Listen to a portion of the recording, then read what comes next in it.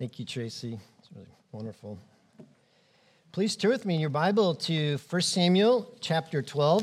Let's continue our series in Samuel. Today we're going to be reading 1 Samuel chapter 12. My name is Patrick Havens, one of the pastors here that works with our small groups and education. And if you're newcomers, so if you're new to the church, get to know me. I'd love to help you know how to get plugged in. 1 Samuel 12. Recently, Alicia and I attended the Weekend to Remember marriage retreat with Family Life. And if you've ever done it, it's amazing. I didn't know this, but it's been running for 40 years. And they've had 1.5 million couples go through their Weekend to Remember. So the last day, the very last session of the last day, they have you stand up, you turn to your spouse, you grab their hands, you look them in the eye, and then they lead you through a renewal ceremony to renew your vows. These till death do us part, those weighty promises to cherish and hold. It's really a beautiful ending to the weekend. Now you can imagine with 1.5 million people, some of those were inches away from ending. And they were making vows because of God's grace. God kept them together. But many of us may have not been reeling from betrayal or grievous sins, but still by the end of the weekend, you realized we all need to make renewal vows. There's things to forgive. There's things to work on. There's little steps you can take toward coming closer together. Family Life put it like this: no marriage is static. Each day, each choice, you're either moving closer together toward oneness or coasting farther apart. Last week in 1 Samuel 11, Samuel said, he invited all the people to Gilgal, and he said this: come, let us go to Gilgal, and there renew the kingdom. Renew the kingdom.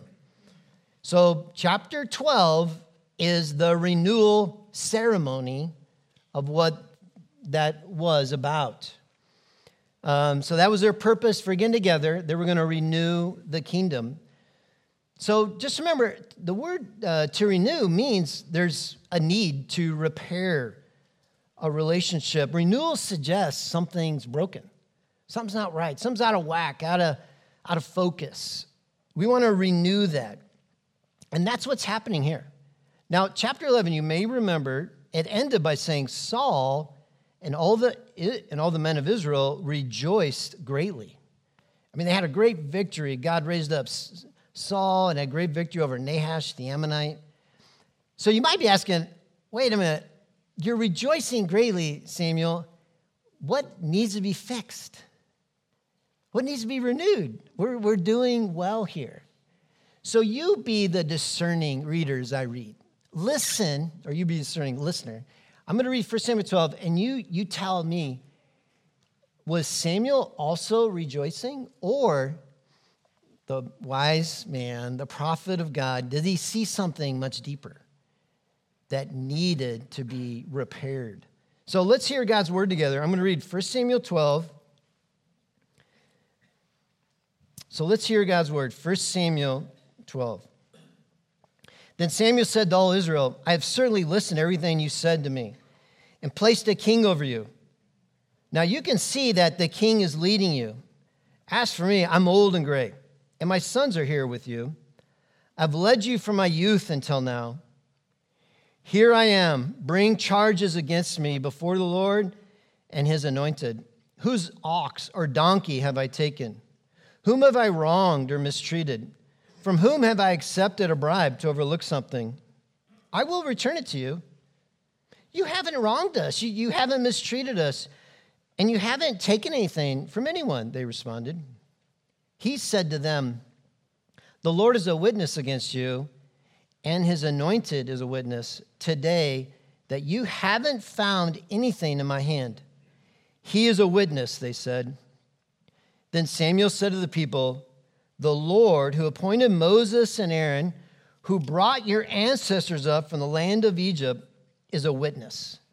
Now present yourselves so I may confronts you before the Lord about all the righteous acts he has done for you and your ancestors. When Jacob went to Egypt, your ancestors cried out to the Lord. He sent them Moses and Aaron, who led your ancestors out of Egypt and settled them in this place. But they forgot the Lord their God, so he handed them over to Sisera, commander of the army of Hazor, to the Philistines, and to the king of Moab. These enemies fought against them. Then they cried out to the Lord and said, "We have sinned, for we abandoned the Lord and worshiped the Baals and the Ashtaroths. Now rescue us from the power of our enemies, and we will serve you." So the Lord sent Jerubbaal, Barak, Jephthah, and Samuel. He rescued you from the power of the enemies around you, and you lived securely. But when you saw that Nahash the king of the Ammonites was coming against you, you said to me, "No, we must have a king reign over us, even though the Lord your God is your king." Now here's the king you've chosen, the one you requested. Look, this is the king the Lord has placed over you.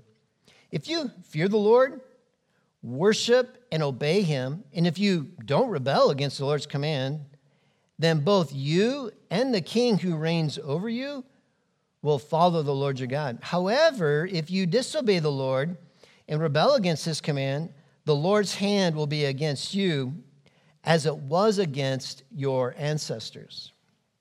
Now, therefore, present yourselves and see this great thing that the Lord will do before your eyes. Isn't the wheat harvest today? I will call on the Lord, and he will send thunder and rain so that you will recognize what an immense evil you committed in the Lord's sight by requesting a king for yourselves. Samuel called on the Lord, and on that day the Lord sent thunder and rain. As a result, all the people greatly feared the Lord and Samuel. They pleaded with Samuel, "Pray to the Lord your God for your servants so we won't die. For we have added to all our sins the evil of requesting a king for ourselves." Samuel replied, "Don't be afraid. Even though you have committed all this evil, don't turn away from following the Lord. Instead, worship the Lord with all your heart. Don't turn away to follow worthless sayings that can't profit or rescue you. They are worthless. The Lord will not abandon his people because of his great name and because he has determined to make you his own people. As for now, I vow that I will not sin against the Lord by ceasing to pray for you. I will teach you the good and right way. Above all, fear the Lord and worship him faithfully with all your heart. Consider the great things he has done for you. However, if you continue to do what is evil, both you and your king will be swept away." Let's pray. God, we pray your word would search us today, O Lord. Thank you for your promise that you will not abandon us because of your great name. Lord, we pray for hearts to be renewed to you this morning as we hear your word taught to us. May the meditations of our heart, the words of my mouth be all pleasing to you. In Christ's name, amen. Saul's name literally means asked for. That's how Samuel begins the speech. Samuel begins by saying, "This is the king you asked for." And literally, his name means asked for. Remember, there's an irony in the request, not only with his name, but deeper than that. Because the king they asked for was not the king they needed. We sense this tension all along since 1 Samuel 8. Because they requested a king like all the other nations. They didn't request a king like the Lord, their God. They didn't request a king after God's heart. They wanted a king after the heart of all the nations around them. They're going in the opposite direction of God's plan for his people. God's plan, his covenant plan with Israel, was not to conform to the nations, but to be distinct, to draw the nations to worship Yahweh. They're out of sync with the Lord. But God, in his grace and wisdom, in verse 13, it actually says this. Even though this is a king you asked for and Samuel was involved in putting him in place, look at verse 13. It says this, the Lord has set a king over you. So Israel, guess what? It's a done deal. From now on, you'll be a nation with a king, and Saul is your king. So that's in place now for the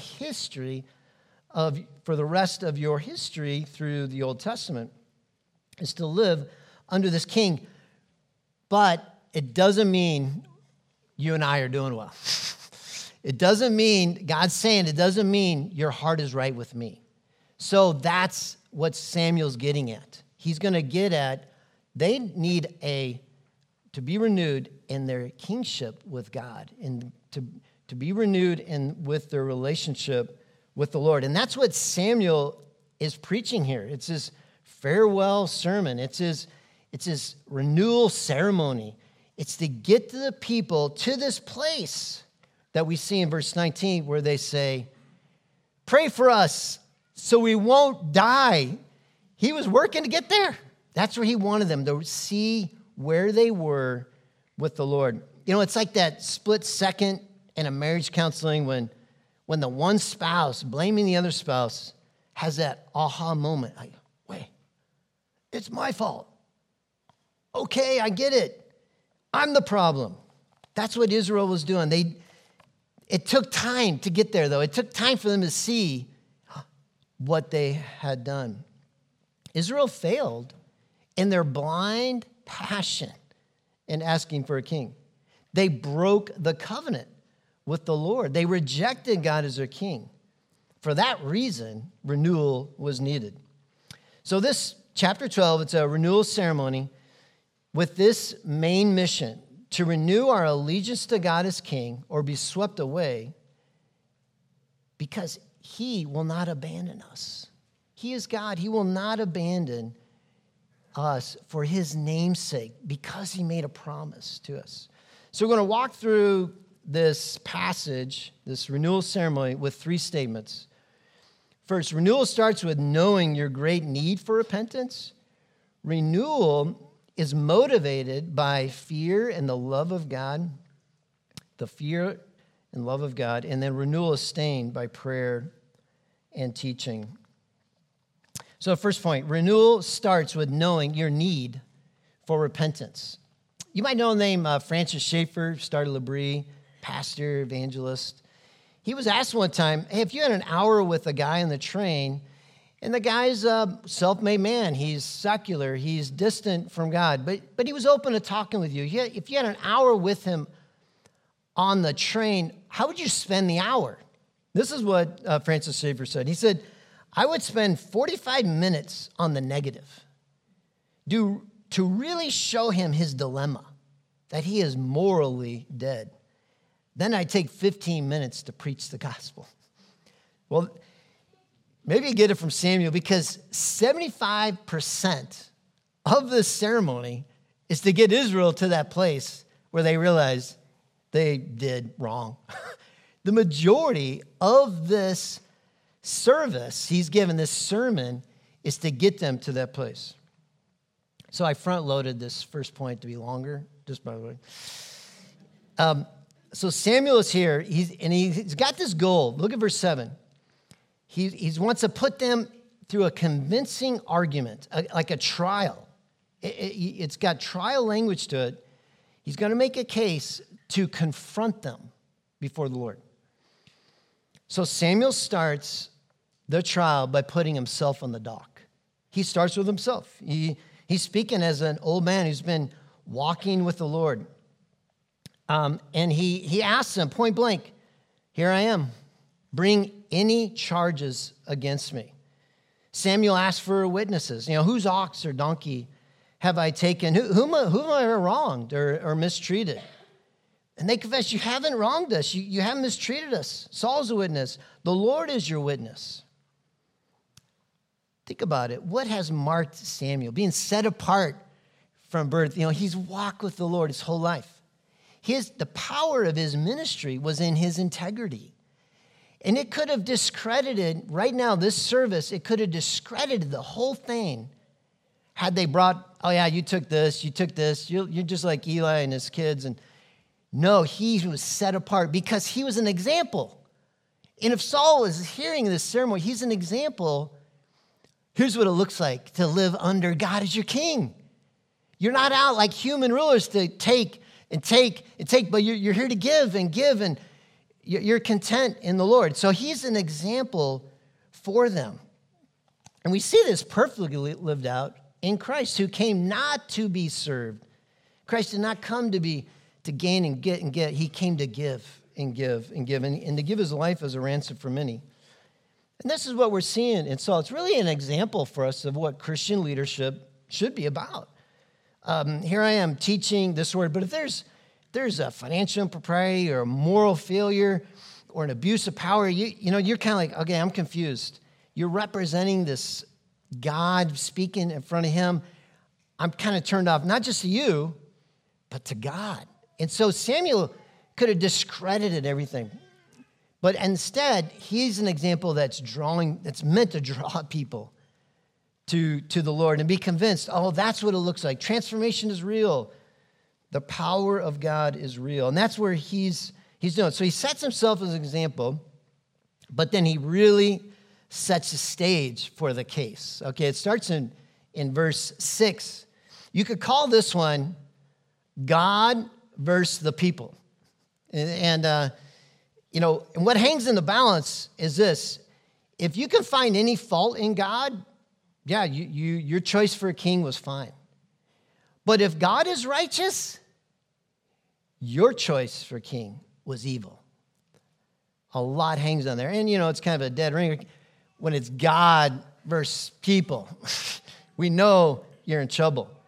Samuel begins this case, this argument, by saying, I'm going to point out all the righteous acts of the Lord, he says in verse 7. I'm going to point out all the righteous acts of the Lord. And he begins a history that Israel would be familiar with of their people. God started at the end of Genesis, through Exodus, through the book of Judges. He's kind of just doing a history of the story. If you put it all on a CD, it'd be like God's greatest acts of salvation. It's a playlist. And he does it. From the end of Genesis with Jacob to Exodus through the book of Judges, God is saving his people from their sins, and he is righteous in these acts. In Egypt, they cried out to the Lord. God raised up saviors in Moses and Aaron. In the land of Israel, they forgot the Lord their God. He brought attention to them through the enemies like Sisera, the Philistines, the king of Moab. They cried out to the Lord. We've worshiped false gods. We've worshiped idols. And they turned to the Lord and they cried out, and God saved them. God sent these judges to rescue them. And it's a very recent history. 1 Samuel 7, Samuel was their judge for this time. And he saved them from the Philistines. And he set up an altar. He set up worship. God was saving them. But the consistent theme is happening of you have turned away. God has been faithful to his promise. God has not denied himself. God has worked. And so the power of God for salvation for all who believe is the revelation of God's righteousness. He has been faithful to the covenant all along. When Israel denies the Lord, God is consistent. And Samuel turns up the heat in verse 12. So he's making this case, going through all the righteous acts of the Lord. And he says in verse 12, and he speaks to the very present. He says in verse 12, but when you saw Nahash, that serpent, did you lose your mind? You didn't turn to your faithful God who has never left you. You asked for a king instead. Verse 12, they actually said this, no. They said no to God. We must have a king over us. They demanded a king. And Samuel says, even though the Lord your God was your king. They forgot that to be God's people means you're under a covenant, keeping God, a kingdom that reigns. God made a covenant with Abraham. He made a covenant with Israel. He made a covenant. It wasn't a contract. You know what a contract is? Contract is breakable. A contract is impersonal. You have a contract with your insurance company where if hail hits your house, you can get your siding fixed, hopefully. But that's the contract. A covenant, though, on the other hand, a covenant is personal. And it's a perpetual promise. That was their relationship to God. Israel was under a covenant with God. So what they were saying essentially is we want the security, but we don't want the relationship. We want, pay for this, but we're not actually going to personally worship you. And that's not being the people of God. That is not how God established the people of Israel. They were under a covenant that he wasn't going to break. So if that wasn't enough, and it wasn't, he has one more. He's bringing in one more in the trial. He's bringing one more event, and this is a demonstration. He's bringing in one final piece of evidence. In verse 17, Samuel asks, isn't it the wheat harvest today?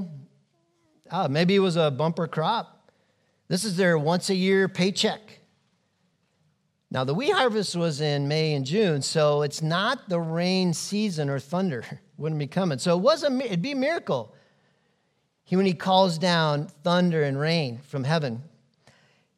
But I'm not sure that was the real kicker. It may have been the risk of losing your wheat harvest. When rain and thunder, hail, all that strikes, that destroys a very vulnerable field. Remember, they're on private land. God is king. You were going to reject him? He's king of all the earth. Well, we did commit evil. It got their attention. The rain, the threat of what they were treasuring. And Samuel didn't water down what was going on here. He said in verse 17, you see what he calls it, an immense evil you committed by asking for a king. An immense evil. He said, your wickedness was great for asking for a king. So I think it really it's a good question, like, why was asking for a king an immense evil? Great wickedness. Well, like we mentioned back to Samuel 8, it appeared like a decent move, maybe logical. We're a bunch of tribes. We're not really united to fight our enemies. Let's get a king in place, get everyone under him to fight our battles. So it had some logic, human logic to it. But it actually had two evils connected to it. One is, he's drawing attention to both of these. One is that, by it, you rejected the Lord your God as king. You see, you can only serve one king. You got to pick this one. So the one evil was rejecting the Lord as king, but the second evil was that they were rejecting their identity. They were rejecting being God's special people. They were rejecting the covenant they were under. They were rejecting this covenant that God made with them. They no longer wanted to be identified with God at all. Think of the risk of this. Try to explain this to Abraham, Isaac, Jacob, Moses, Aaron, Joshua, all the judges. Try to explain to them, we were the generation that rejected being the people of God. They would say, what? No. The only reason you're there right now is because God hasn't rejected us. Look back at all of our stories. We've been failing God the whole time, and he's kept his promise. That's why you even exist right now. Israel, what do you mean you want out of this covenant? It's the only thing that's saving us is God being faithful to his covenant. You exist because of this. So They needed to get to this point, and this is where Samuel's doing. So this first main thing, renewal, starts when we realize our great need for repentance. So secondly, renewal, though, is motivated by the fear and love of God. So they experienced the mighty power of God through this storm, and it stirred them deeply. Pray that we're going to die. But it's a bit questionable, really, what the motive was. It's a bit questionable, and we'll find out how real this was as we keep studying Samuel. But even how they said it to Samuel, did you catch this? Pray to the Lord your God. They saw Samuel was under a covenant with God, but they didn't say, pray to the Lord our God. Pray for us. Pray for the Lord our God, your God. Were they not entering in this covenant with God? They admit Samuel has a relationship with God, but not the one themselves. But when you think about the whole story of the Bible, God is inviting a people to himself. He created us in his image. We are the ones that went astray, going our own way. We rejected him as king. But God promised a Redeemer who would rescue us. And he invites all to be one with him through the greater King, the Lord Jesus. And you see God's commitment here in verse 22. This is one of these Awana verses. I don't know if it is a Awana verse, but it could be. The Lord will not abandon his people because of his great name and because he has determined to make you his own people. Do you see what's driving God's heart here in this verse? The Lord will not abandon his people because of his great name. God has staked his very reputation on saving people on his name. It's his honor to save a people. He will not quit that. He will not go against himself. He's determined to make you a people, meaning it pleased him to make you a people. It was his delight and joy. You're a treasured possession. Not because you're lovely. You were the smallest of all tribes. I chose you because I loved you. I set my love on you. And we made a covenant because I have a great plan for what I'm going to do with the people of God, to be a testimony of myself, to be evidence of my grace and mercy. That's what it means to be a Christian. It means you've entered into. It's not just because you're under the authority of God. The whole world's under the authority of God. There's no one who's not under the authority of God. But it's that authority you delight in. You are one with God through Christ. You said, I want in on this. That's what it means to be a follower. Look at verse 24. I want to just reflect on these three phrases real quick. It says, above all, fear the Lord, worship him faithfully with all your heart, consider the great things he has done for you. So again, we're on this theme of how do you renew your relationship with the Lord? Right here. Look at these three things. Fear the Lord, worship him with all your heart, and consider what great things he's done for you. So let me just reflect a little bit on each one. Covenant renewal involves the fear of the Lord. Now, okay, maybe you caught this from verse 18 on down. There's 3 times he mentions fear, and they all seem a little contradictory. So it starts in 18 where it says, all the people greatly feared the Lord and Samuel. Now, that was after the lightning and hail.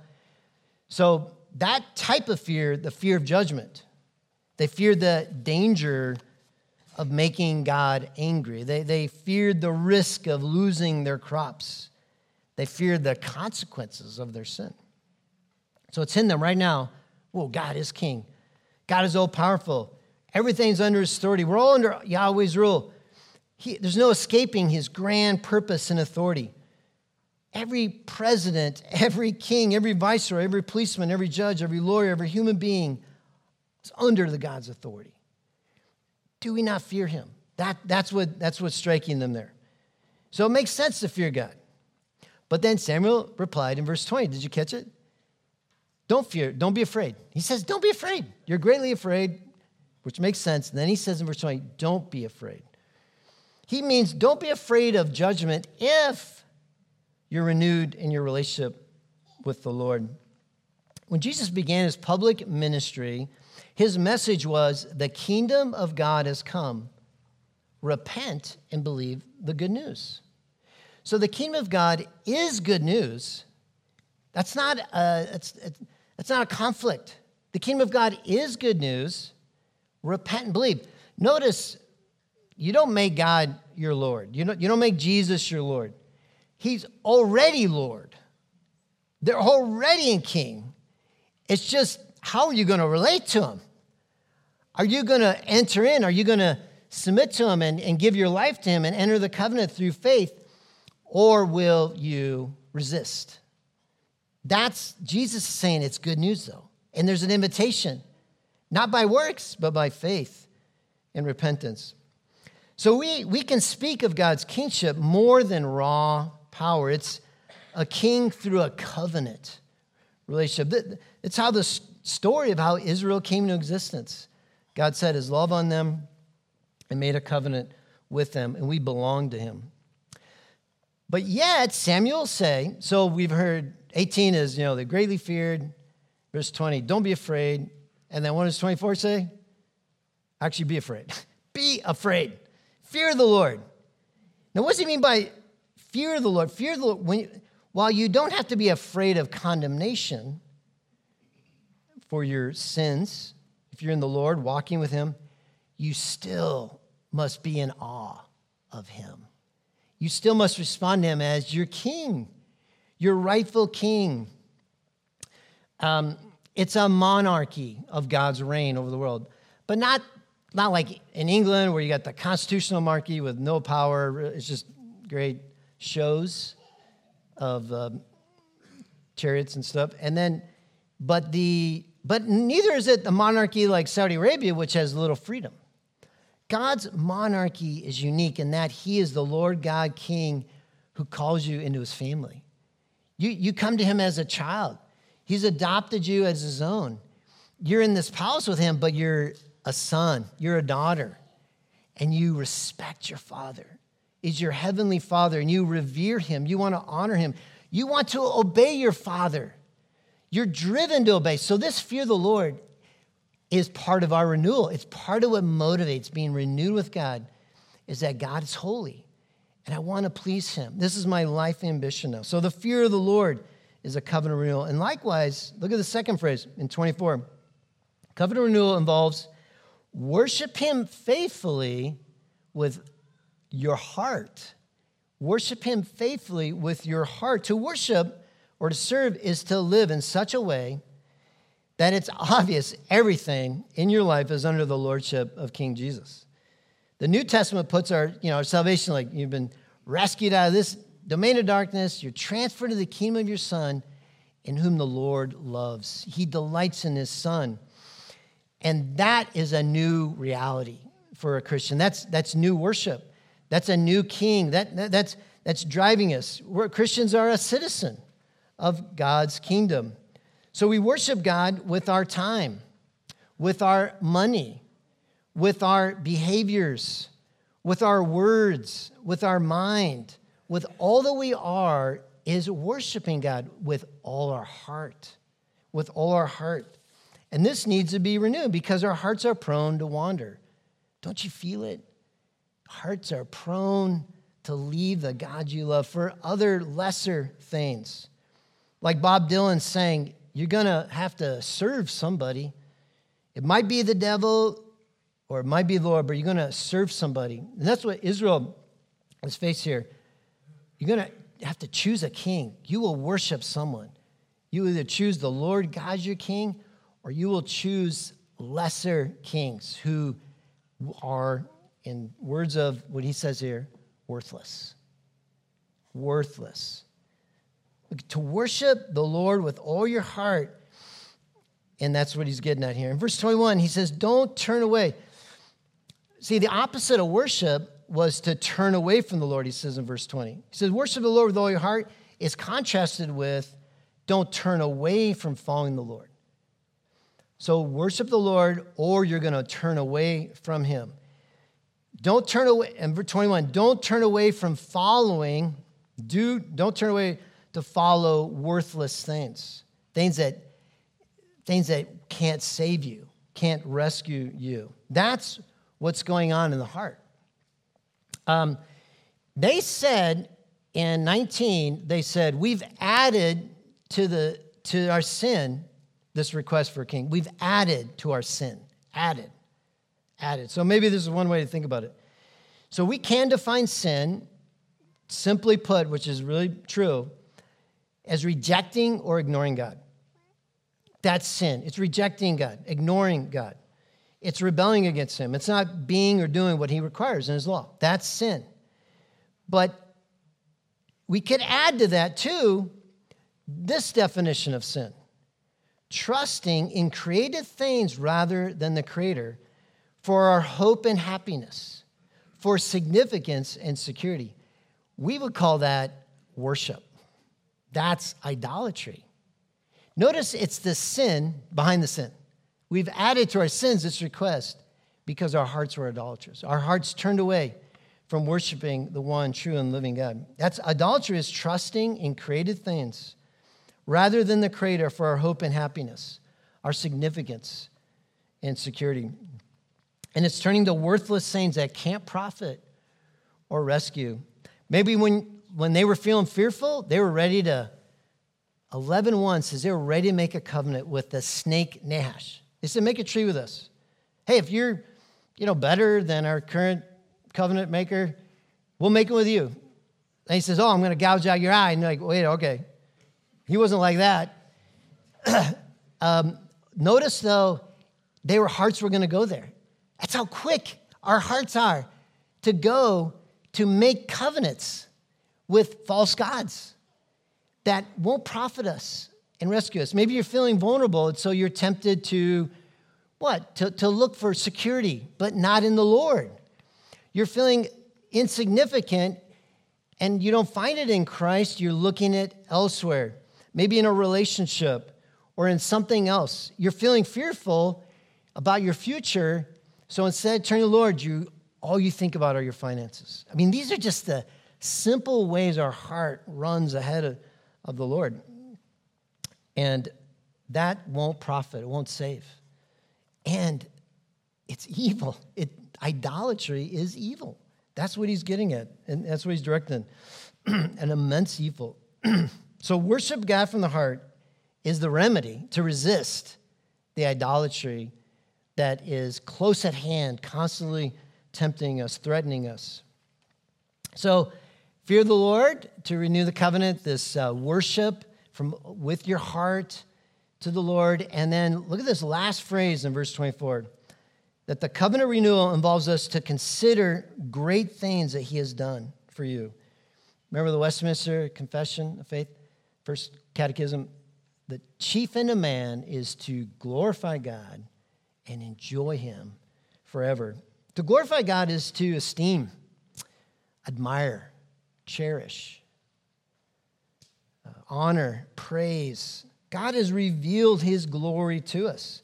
Consider his beauty in creation and redemption. I mean, we heard Samuel recounting history up to this point, with Jacob, Moses, and the judges. Hey, believer, look at how many more acts of God you can rejoice in. Consider all that God has done. You're looking back through the whole Revelation. Consider all the acts that God has done. That is renewing your heart every day in what God has done for us. One of the dilemmas that even Samuel didn't quite know how it was going to get solved, you see in this. Did you notice a dilemma in 15 and 25 with verse 22? So 15 and 25 both say the covenant is conditional. If you sin, the Lord's going to be against you. If you do wickedly, I'm going to wipe you out. That's how it ends. That's the last word of the sermon. Verse 22, though, said the Lord will not abandon you or forsake his name, for the sake of his name. So how can the covenant be conditional and unconditional? What day of the week is it for you? Did you feel like it became conditional and God's now going to abandon you? Or are you just kind of mindlessly hoping for, verse 22, that he won't abandon me? Well, that condition wasn't answered in the old covenant, but it was in the new covenant. It was resolved in the cross of Jesus Christ. The conditions were met by the Lord Jesus Christ, who lived a perfect life. He died in our place to forgive us. He honored his Father. He loved God with all his heart, soul, mind, and strength. Jesus obeyed God's word. He was God in the flesh. Only God could have fulfilled this covenant, and God did it. And it guarantees that the covenant is then unconditional as well, that Jesus has guaranteed that through what he has paid for in the covenant, he's fulfilled. And are you in Christ? So in marriage, we make these vows to each other. Like, picture a young couple getting married, and they're basically saying, all I have is yours, and all you have is mine. So young couple, they have now, a couple bucks, right? It wasn't super profitable at that exchange. But the love was there and the joy. But what did they gain, right? Well, imagine coming to Jesus, his offer. The Bible calls him a bridegroom, and the Bible calls his people a bride.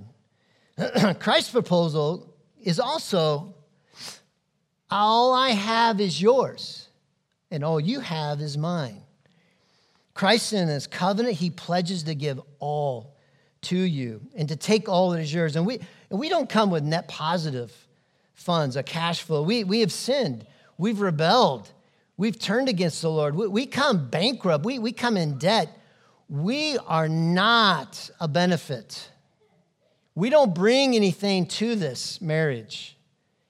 But Christ says, I love you. While you were unlovely, I loved you. I'm going to take all that. I'm going to pay that price, and I'm going to be loyal to you, and I'm going to give you all my righteousness, all my goodness. So what is all his becomes ours. We take his name. We take his identity. We get all that is in Christ, and that becomes ours, and that becomes who we are now. And he took all of ours, all of our debt, and he paid that for us. And we rest now, secure in this. And he also guarantees, I'm going to fill you with the Spirit, and I'm going to change your heart. I'm going to give you a new heart. I'm going to transform you in this new covenant. You're going to actually want to obey God. You're going to actually want to keep this covenant. You're going to walk in the fear of the Lord. You're going to be renewed all the time, constantly turning back to me. I will not abandon you, and by my Spirit, you're going to grow to obey me. That's the beautiful story of the gospel. So renewal starts with knowing your need for repentance. Renewal is motivated by the fear of the Lord, and then renewal is sustained by prayer and teaching. Right away, the people ask Samuel, pray for us, and it's a right response. Look at verse 23. Samuel says, I vow that I will not sin against the Lord by failing to pray for you and to be teaching you. God's people are going to be sustained by God. You're not going to keep this covenant without the Lord sustaining you. And one of the means of that, grace, through the teaching, through the prayers for one another. That's being a part of a community. And Samuel's saying, I will not sin against the Lord by failing to pray for you. And let that motivate your prayer life. And it is a sin because we're trusting in ourselves. We're forgetting a sovereign God to involve them in this crazy idol factory of a world. God, you've got to rescue this. And all of our prayers are based on his covenant promise. I will not abandon you. I will not forsake you because of my great name. So you can pray confidently based on his promises for his people that he will keep us. And we can pray that. You can pray for your spouse. You can pray for your kids. You can pray for loved ones, people you're meeting, non-Christians. Lord, show their mercy. We don't want to fail in praying for this because God is sovereign, and we're asking him, Lord, we're dead. We're going to die without you continuing with us. And that's the hope we have. And Paul would even say that in Philippians 1:6. I am sure of this, that he who began a good work in you will bring it to completion till the day of Christ Jesus. That's how confident he was in his praying and mission. That's how confident we can be. So when you go to a marriage retreat or maybe in counseling, you begin to realize the distance in your marriage maybe wasn't from big failures, but just small steps, little increments, just growing in isolation, slowly drifting. And we want to halt that drift, but how much more with the Lord, the drifting away from the Lord. So may this be just motivation of fearing, worshiping, considering all the great things God has done, to just continually renew us in the Lord every day, all the time, to be growing in favor with God and man, to remember the things he's done for us. So take him by the hands. Look him in the eye as you're reading Scripture. He is real. He's a living God. Promise to him. Give your life to him. See his beauty. Look into his gaze. He's there. Look. Keep looking. Look for him. Grab a hold of him, and we'll be changed. We'll be changed. Let's pray.